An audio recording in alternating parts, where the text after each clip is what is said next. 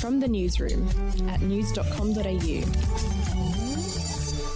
G'day, I'm Andrew Bucklow. And I'm Bronte Coy. And this is the latest from the newsroom. It's Monday, the 11th of October. The Australian government's being urged to donate 20 million extra vaccines to help poor countries fight COVID. At the current rate, more than 19 low-income countries won't reach a 70% vaccination rate until after 2030. Epidemiologists say the longer we allow developing countries to lag in terms of vaccination rates, the more time we give the virus to mutate and spread. The warning comes as New South Wales has celebrated another major vaccination milestone. More than 90% of people aged over 16 have now had at least one jab.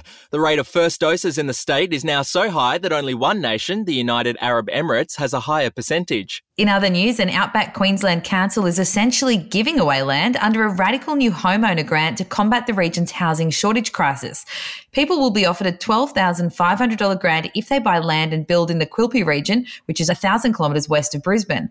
And with some blocks going for as little as $12,500, it means homeowners could end up getting their land for free if they're willing to move to the town of just 800 people. Quilpie has 2 supermarkets, a butcher, baker, newsagents and hairdressers, as well as 2 schools, and there are at least 10 jobs up for grabs. Bucky, what more could you need? I know, we could do the podcast from Quilpie. Let's go house hunting today. To sport, 15 current Matildas players have released a statement in the wake of damning allegations from former star Lisa De Vanna. Now, last week, De Vanna and other former players spoke about a toxic culture within the sport and included allegations of indecent assault, sexual harassment, bullying and grooming. The current players said they acknowledged the seriousness of the allegations, but said it was at odds with their experience. They described the Matildas as a second family and insisted the team has a strong professional, inclusive and supportive culture. We'll be back in a moment. Hey, I'm Felicity Harley and I host Healthyish, where we chat to experts, influencers and people in the know from around the globe to arm you with the knowledge to make healthier decisions for your mind, body and soul. I think if we're going to be focusing on health, like sleep is probably the biggest component of that. I think sleep is the cornerstone. Like choose the harder option, because I've never woken up and gone, I regret that run that I went at 4 a.m. I've never done that. Search for Healthyish and Extra Healthyish wherever you get your podcasts.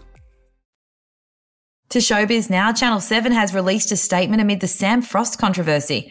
If you missed it, the Home and Away actress copped a backlash on the weekend when she revealed on social media that she wasn't vaccinated and asked for compassion and empathy for those who have made the same decision. It's a really hard time to be in society right now, and you feel like you are less of a human.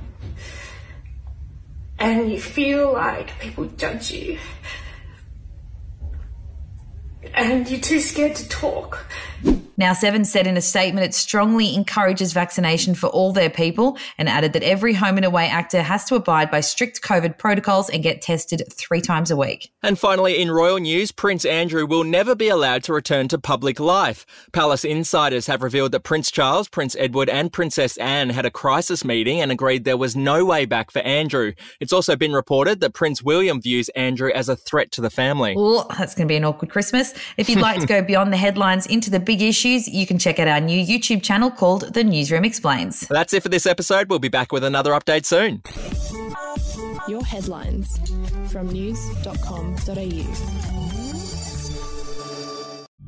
The podcast Faith on Trial looks into Hillsong, both in Australia and the US, and takes both the listener and hosts on unexpected twists and turns in the story of Brian Houston and the Singing Preachers. There are 2 incidents involving Pastor Brian. The Australian journalists uncovered a litany of alleged criminal behavior in the megachurch. Financial gifts were being given to the leaders of the church. Listen to Faith on Trial Hillsong ad-free on Crimex Plus on Apple Podcasts today or wherever you get your podcasts.